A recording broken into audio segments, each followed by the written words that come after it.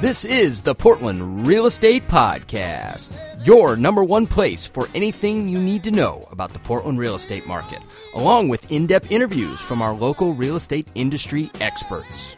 Now, without further ado, here are our hosts, Tucker Merrihew from TTM Development Company and Steve Nassar from Premier Property Group.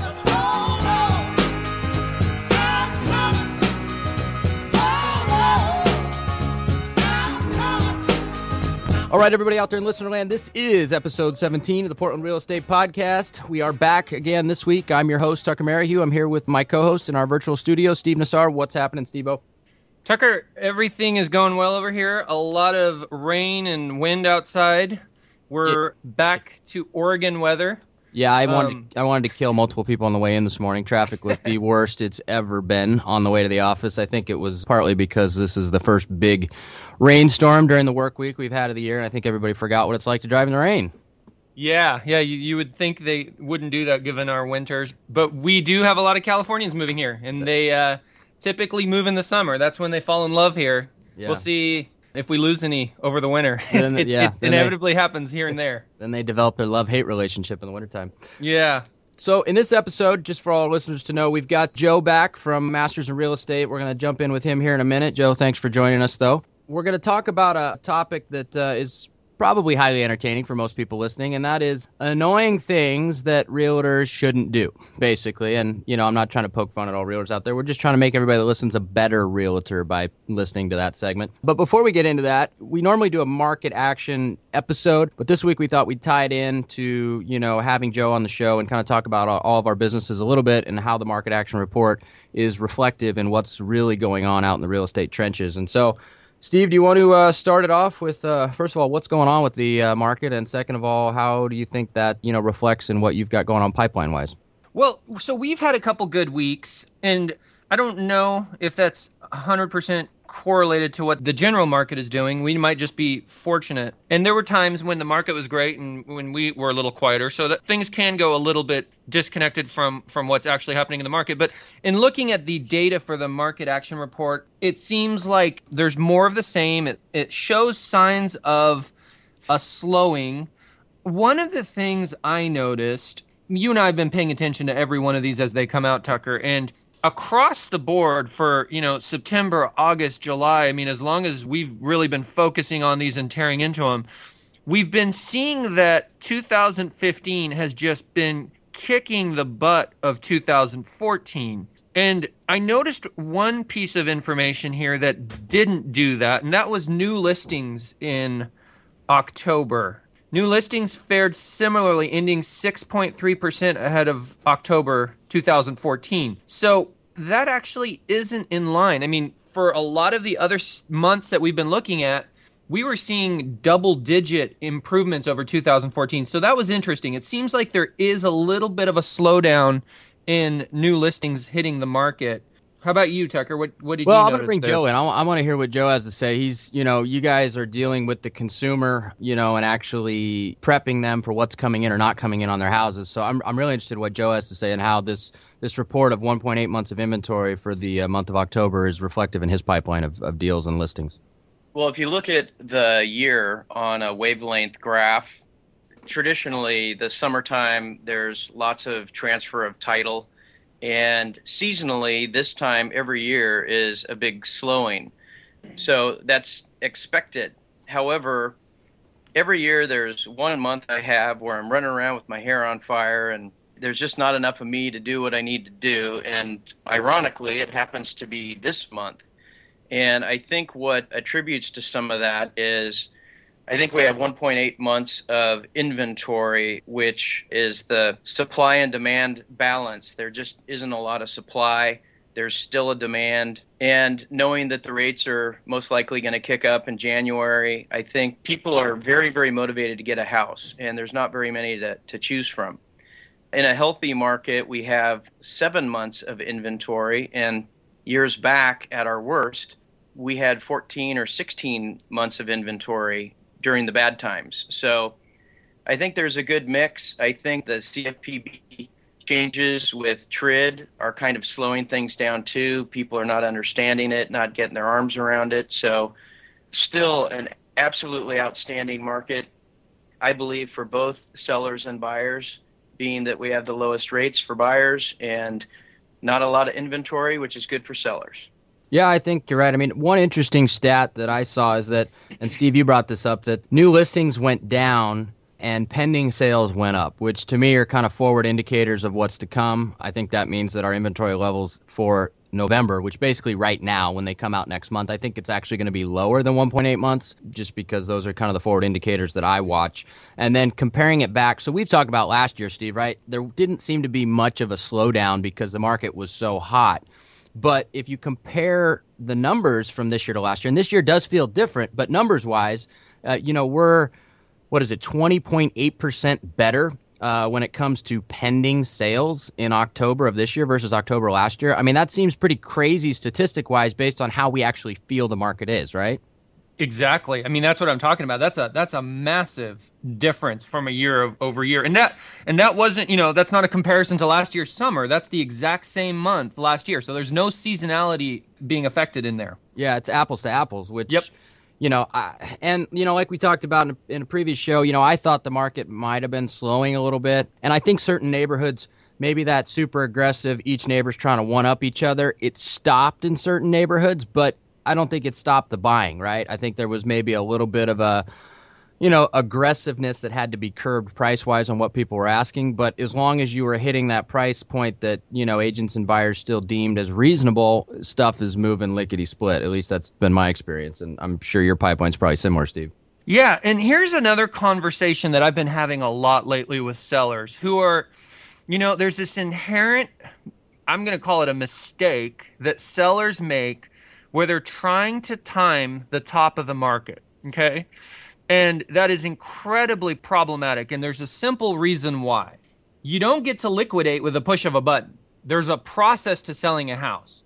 So you better believe that when the market shows any signs of a topping off or a flattening, it's way too late to sell your house and realize those gains. Because here's what exactly will happen when that moment arrives.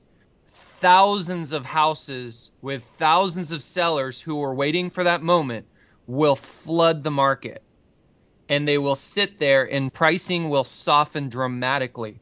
It's far better to sell too early than too late in trying to time the top of market. And I keep having these conversations with sellers. I mean, the inventory is low. I also say this: pigs get fat, hogs get slaughtered. I like that. Don't try to wait too long, because you've missed the boat if you do. Yeah, I totally agree. And Joe, I'm just curious because in conversation heard that you've got a higher end property that you're trying to go into contract with here. How do you feel like the higher end market is doing right now, based on your experience with maybe this and other ones? I don't know what else you have in your pipeline higher end, but I'm curious your take on it. Well, it's all about price. It's impossible with this low inventory to hide a good listing. I mean, you just can't. And what I find funny is the realtors and the lenders and the sharp pencils out there who are in this industry, we know about the market and market trends 6 months prior to the general public. So we've had 3 outstanding years of real estate. In November, I listed something. It was on the market for 4 days, and the other day I presented 2 offers, and the seller kind of looks at you and they blink and they say, well, gosh, only 2 offers? I mean, gosh, what happened to, a dozen offers? So there's a learning curve for the general public, sellers and buyers. I think it's a price point. Real estate doesn't slow down for life. So if you have something that's a house and it's priced and marketed correctly, you will get a buyer, and probably fairly quickly. Yeah, I think you're right. And just for our listeners and you guys on the call too, just to kind of compare apples to apples. So for the last 3 years, 2013 was good, 2014 was bananas, and this year has been really strong too. But the inventory levels for the last 3 years, as of October, were 3.4 months in 2013, 2.8 months last year, and 1.8 months this year. So the largest drop and change in a good direction as far as if you have inventory to sell has been over the last 12 months. So, it's crazy where inventory is. And I think we're at a catch-22, as far as people needing to find a place to go in order to be able to sell their house and put more inventory on the market. We've talked about it on previous shows with the UGB and just having more housing that doesn't have a current owner on the market in a large amount at any given time is not going to happen anytime soon. It's just not going to happen. So you've got this catch-22 of needing a place to go before you sell the place you're in, and I think that that's going to just kind of continue to put the stranglehold on the inventory that we're going to see. I don't think it's going to stay at the 1.8 month level, but to get up to that 6 or 7 months like you're talking about, Joe, it's going to be tough, I think, in the upcoming 6 to 8 months or even longer. It'll be tough, and that's not going to be good inventory either. When our inventory starts building, it usually starts building when sellers get greedy and they think, gee, stick a sign in your yard, you get a dozen offers, and they start pioneering new prices, and those don't sell. And while those sit on the market, new ones are coming on the market, and they're maybe using that house down the street, and mine's much better than that house, for their pricing. And so when we build this inventory, it's inventory of inflated prices, and you start seeing longer days on the market, more price reductions. So it's this fun game we play, huh? Yeah. It reminds me of that. Isn't there that folk tale about the king with no clothes on? And Right. He's just walking around and everyone's like pretending that they're not witnessing that. But it's kind of the same thing with prices. I mean, everybody's just looking around and they're like, yeah, this is the price. I mean, he's got it. Like you said, Joe, my house is better. So that's my price. And then someone is looking at their house and going, well, mine's better. And so I'm going to be higher than them. But that can be a really, really challenging situation when markets self-correct like that, and they do inherently. I agree. Just one last stat here and then a quick story and we can segue, but the average sales price from October 2014 to October 2015 rose in whole across the Portland metro area 6.1%, which, we've talked about percentage increases, Steve. To me, that seems like a safe number, even if it's overinflated 2 or 3%. So what, market gives back 2 or 3%, no big deal. Nobody's going to get crushed, right?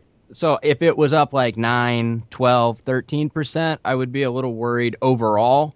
I do think there's neighborhoods that, again, the neighbors have pushed and pushed and pushed in what they consider the value to be of their houses as they continue to sell them. And they are selling, which allows, the musical chair game to keep going. But, one quick story is up in Northeast Portland. We sold a house 3.5 years ago now, and we sold it for about $440, and it was a renovated, nice home. I got an email from the previous buyer's agent this last week because she needed some paperwork from us. That same house just sold for $640, and no additional renovation, no additional square footage. It was in the Rose City neighborhood, and that neighborhood's gotten better, but percentage-wise, $200,000 on $440, that seems bananas to me. It's a little bananas. So food for thought on that one. Yep.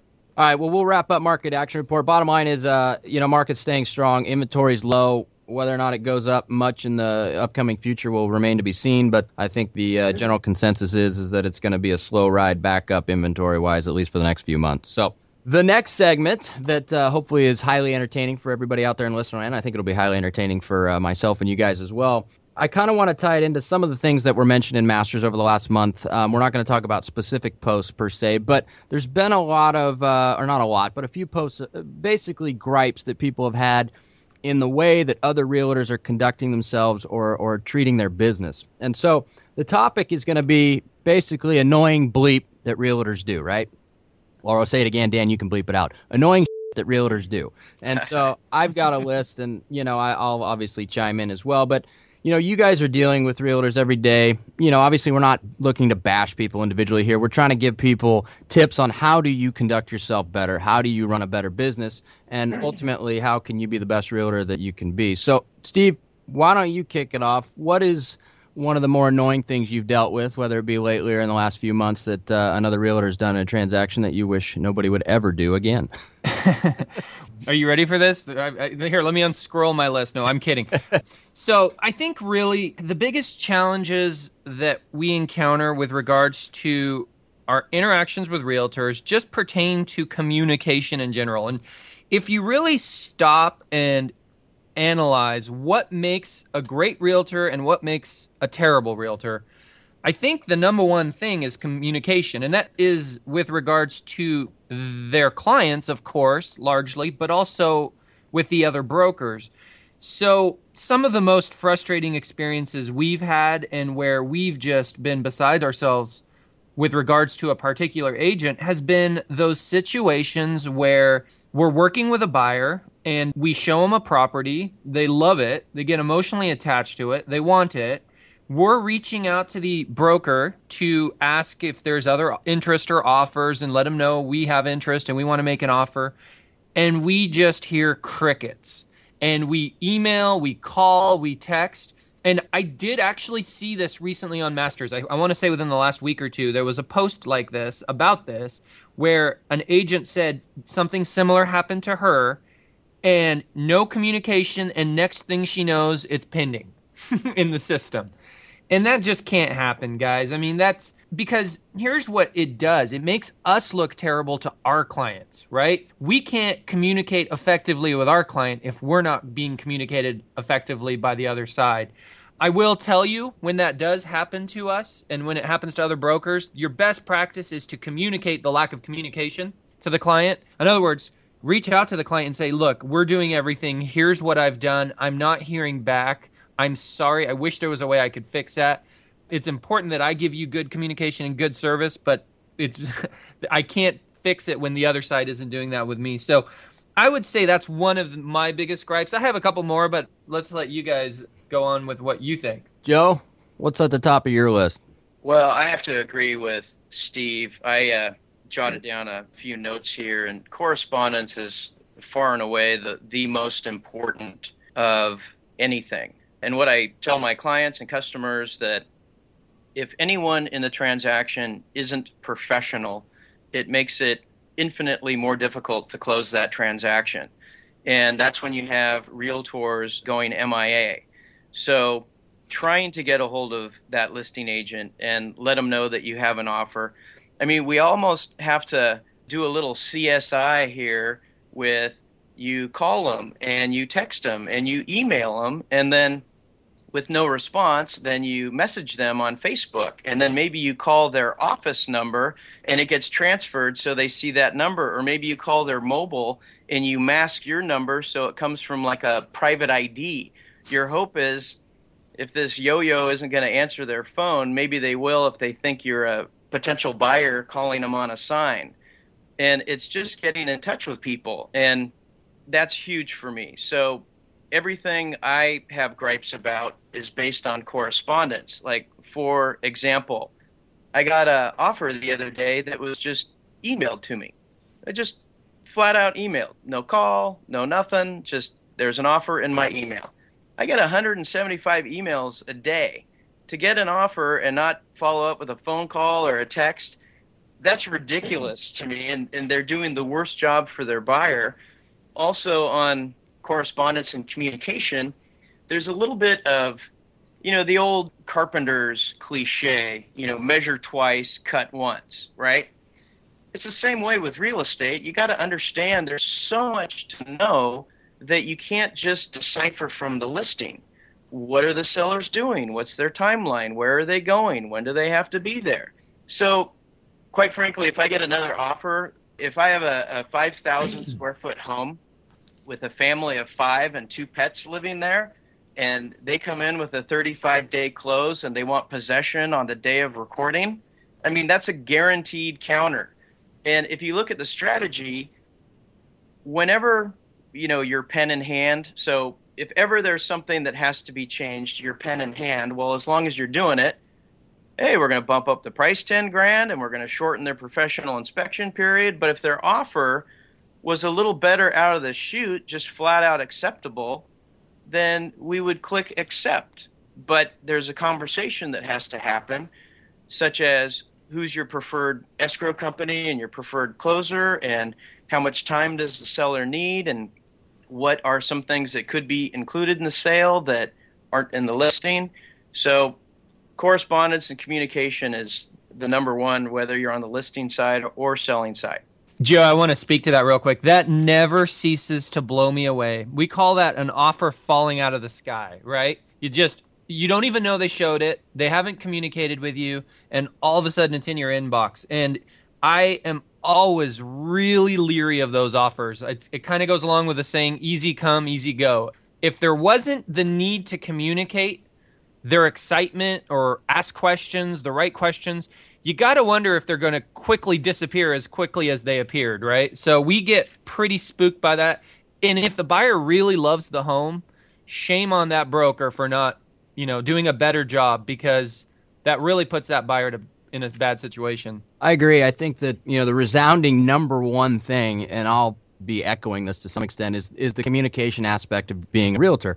And, I think with us, we've dealt with tons of realtors around town, being that, we're in the business of basically selling retail homes. And so, the number one thing that drives us bat crazy is, like you said, Steve, why in the world would you send an offer over without a call? But I think the root of that goes back to one thing, and that thing is the lack of having any real sales skills. And I think the major reason for that, and you guys can correct me if you think I'm wrong, is that, you go through your realtor training course in order to get your license, and there's a whole lot on ethics, but there's absolutely nothing tangible in terms of sales training. And so you get people that get into real estate that have no sales training whatsoever, or haven't been in a sales job before, and now you're in an outside sales job, right?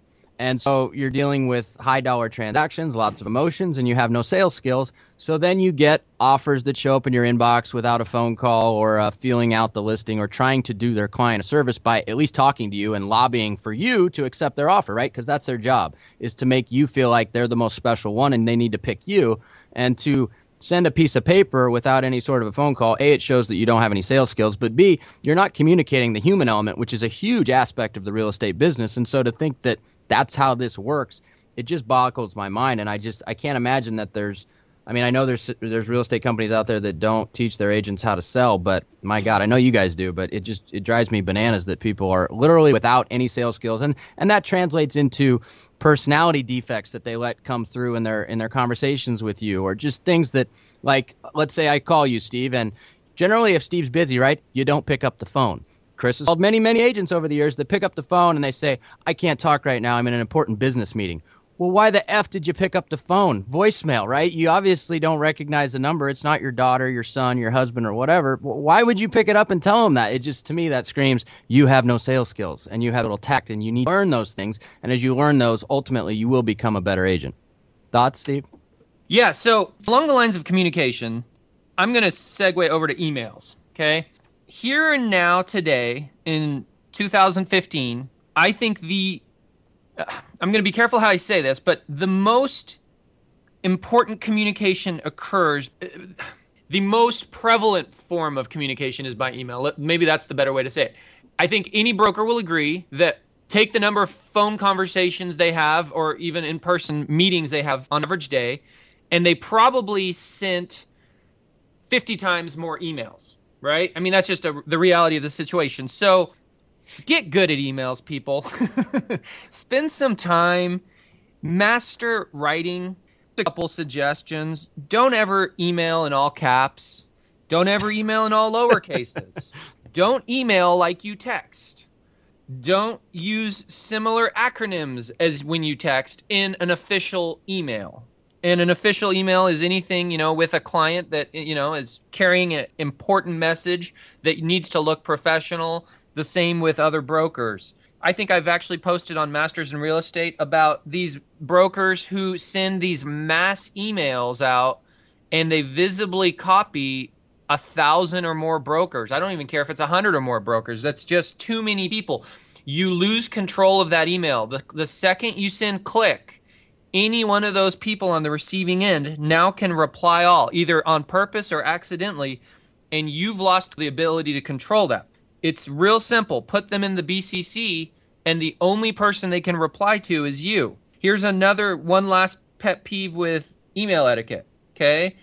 If you are BCC'd on an email, do not reply all. I've gotten on... This one gets a lot of people. I get it. But if you stop and think about it, there is a reason you were BCC'd and not visibly copied.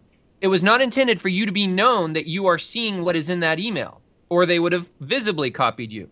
So when you reply all and make your presence known as a secret little peeper on that email, you jeopardize the position of the person that BCC'd you. And you don't know why they didn't BCC you, so don't make that mistake. I think you make great points. Joe, what do you think?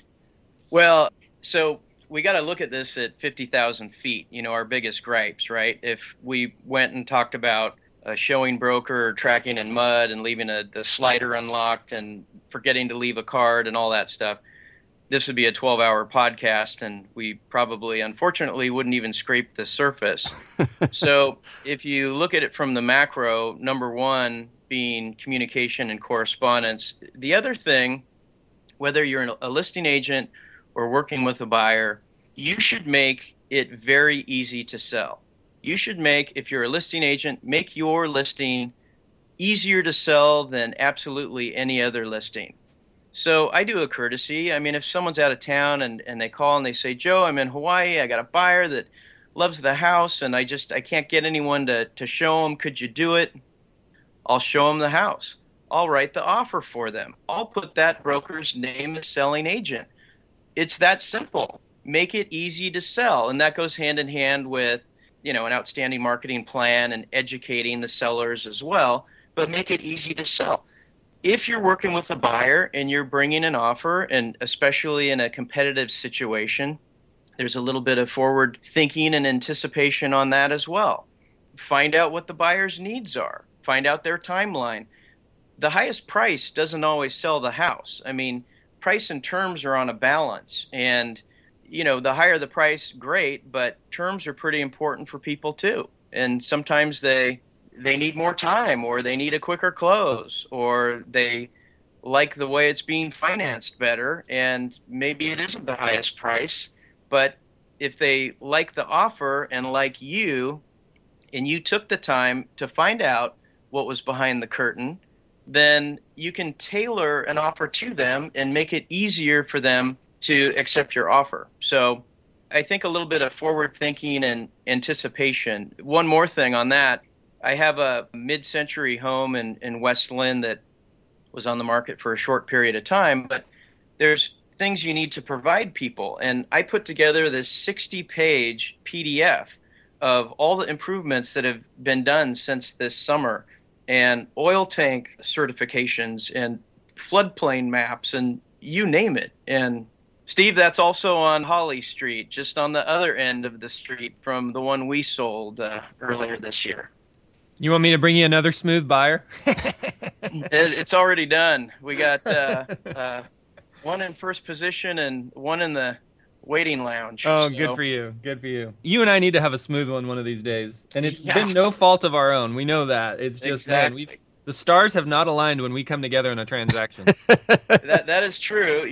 Fortunately, and kudos to you, there were 99 ways that those deals could have blown up, and there was only one way to make it work, and we found the way every time. So couldn't agree more. I truly couldn't. And I think that makes a great point, because the reason why, and I don't know the specifics behind this deal or any of the others you guys have done together, but I think the reason why it probably worked out, it goes back to communication, right? You guys obviously communicated well together. There wasn't an adversarial relationship, and you were also able to communicate with your clients, which goes back to just having good sales skills, which you have to be a good communicator to have good sales skills. So I think that's the biggest void, really, is just having, some social graces and good communication skills. And if you have those, you'll figure out the details as a realtor. You really will. But I think that's the foundation that you really need, not to annoy the shit out of people, to be honest. Yeah. And you have to have leadership skills with your client. I think if you took most brokers, you could divide them into two categories: those who guide their client and those who follow their client. The ones who follow their client are afraid. They let the client manage the transaction. The client tells them, I don't want to do this. And they're like, okay, what do you want to do? Obviously, there's a right way to lead them. It's not going to be a dictatorial process. It's not going to be an abrasive process, but it's leading them through communication. It's leading them through education, and it's managing them and keeping them on the right path. Now, there are clients that are very difficult in that regard, and nobody could keep them on the right path. And truth be told, those are clients you probably should try to identify that as early as possible and not work with. But that aside, most clients you can, and you have to find out how to do that. And the brokers that have good transactions in general are the ones that are able to do that. And Joe and I have been able to do that. In one situation for sure that were very difficult to manage, but we compensated for it. And we did the darn best that we could given the situation. Yeah, I think that's a good point, Stephen.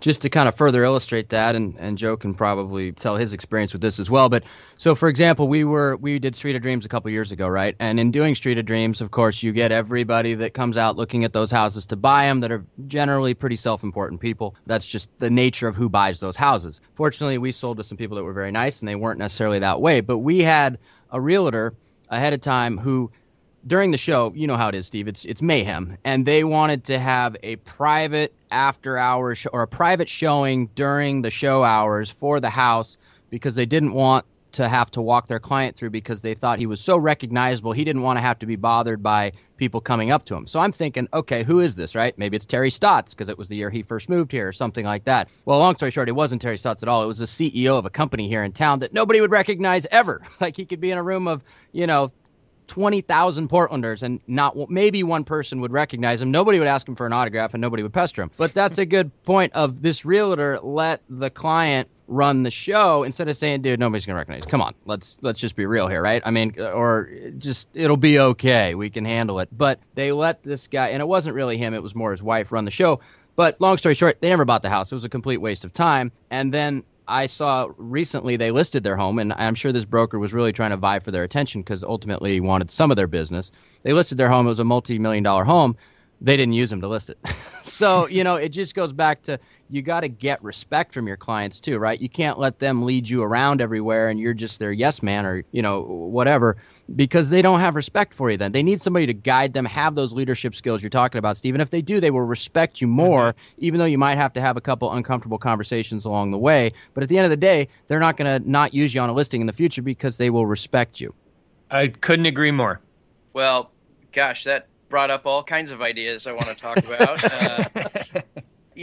Doing this macro level of things that annoy us and things that could be done better. I mean, arguably, all the things I've done to try and raise ethics and professionalism and knowledge, I'm curious if it's perceived that realtors are getting more professional or ethical and knowledgeable, because we see all these complaints. And, I got new tires at the Westland Les Schwab the other day.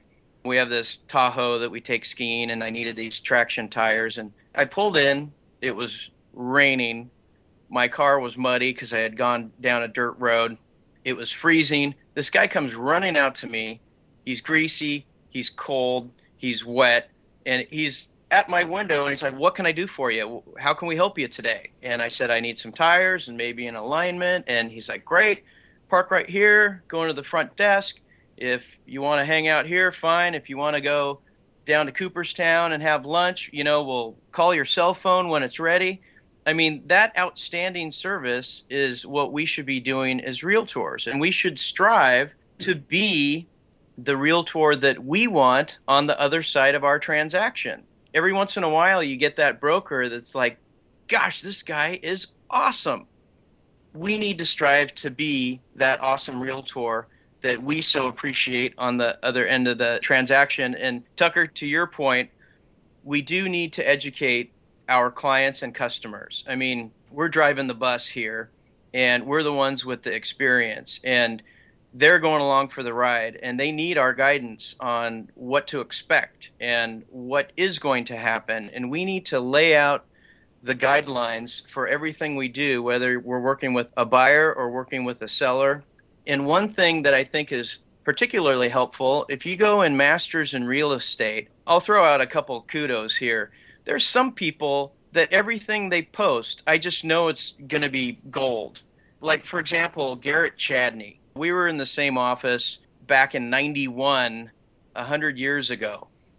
Pretty much everything he posts on Masters, I'm like, yep, that's exactly what I believe and what I think and know to be the truth. I'll give a shout out to Billy Grippo too. I mean, he's been in the trenches and been doing it long enough that you sort of figure it out. And there's only one right way to do something and most efficient way to do something. And if you follow those guys, for example, and many, many others, those are just two that came to mind, you're going to get the right answer every time. On the flip side of that, there's a few people that post that is exactly the wrong answer every single time. Do we want to call them out too, or we'll leave that anonymous? Yeah. I want to. Let's mute the mics, and I'll tell you. I'm sure it's the same names that are rolling through your mind as well.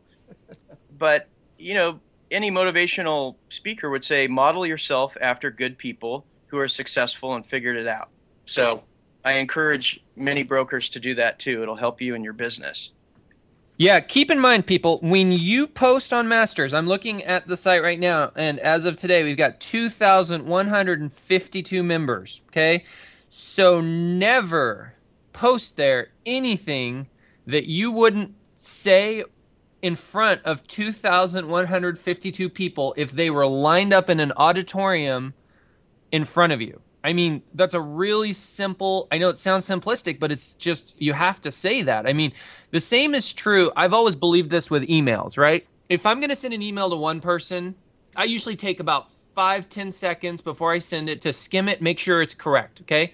If I'm about to send an email and there's 50 people on that, shouldn't I take maybe not exactly proportionately, but almost proportionally 50 times longer to make sure I'm correct, because it could be that much more detrimental if it wasn't? Masters in Real Estate, 2,152 people are on there. So kudos to the people that are adding tremendous value and doing that. And just a reminder to the others, we love your feedback, we love your questions, and we want you to be a part of it. But take that time and just really give it that thought. I agree with you, Steve. And before we wrap up this episode, because I know we all got important things we got to do with our day, there's 2,100 plus members in the groups, which also means before you post something transactionally related, search the group. Make sure that your listing agent or your buyer's agent isn't in that group and isn't going to see you gripe or about them or their property. Just a little tip. They have a search function. You should use it. Not everybody realizes that, but now hopefully they will. Well, on that topic, searching is great. First of all, we try and make a point not to call out any particular person or any particular company unless we're notifying the world of an article or a suit or something that's going on that's relevant. But yeah, if you're going to gripe about your transaction, it might be nice if that broker isn't in Masters. And, think about what you post too. It's not a site for ranting. It's a site for helping everyone be better. One last thought that I didn't say, and I know we're trying to wrap up here, but one thing that I think people can do to be better as realtors is increase your knowledge base in your profession. If I got hired today to be an auto mechanic, I can honestly tell you I don't know a damn thing about auto mechanics. I would be a crappy auto mechanic.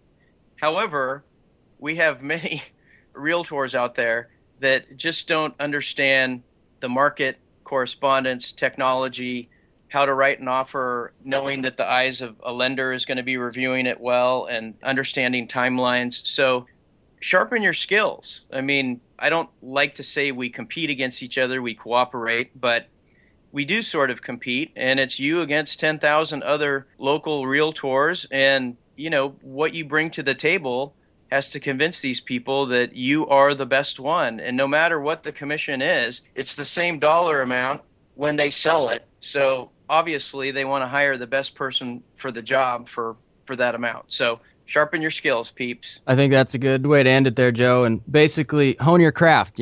This is what you choose to do. Be the absolute best you can be at it. Steve, Joe, thanks for joining me and being a part of this episode. I think it was a good one. I don't think we offended anybody today. I think we put some good information out there as far as what to do and not to do moving forward. But this is episode 17. Steve, before we go, any last thoughts? Yeah, and we talked about this, and we are going to post this on the Masters in Real Estate, and we would love to hear from our listeners and from the group there within Masters in Real Estate. What are other annoyances is probably a word we can use. Maybe we shouldn't. But what are other situations that you think could be improved upon within the real estate community? And we want to see what you have to say. We touched on a few, but we know there's so many great ideas out there, and let's sharpen each other and help each other in that regard. This could be a long thread, Steve, but we'll see, right, Joe? All right, guys. Well, thanks for joining us. And this is episode 17 of the Portland Real Estate Podcast. Signing off till next week.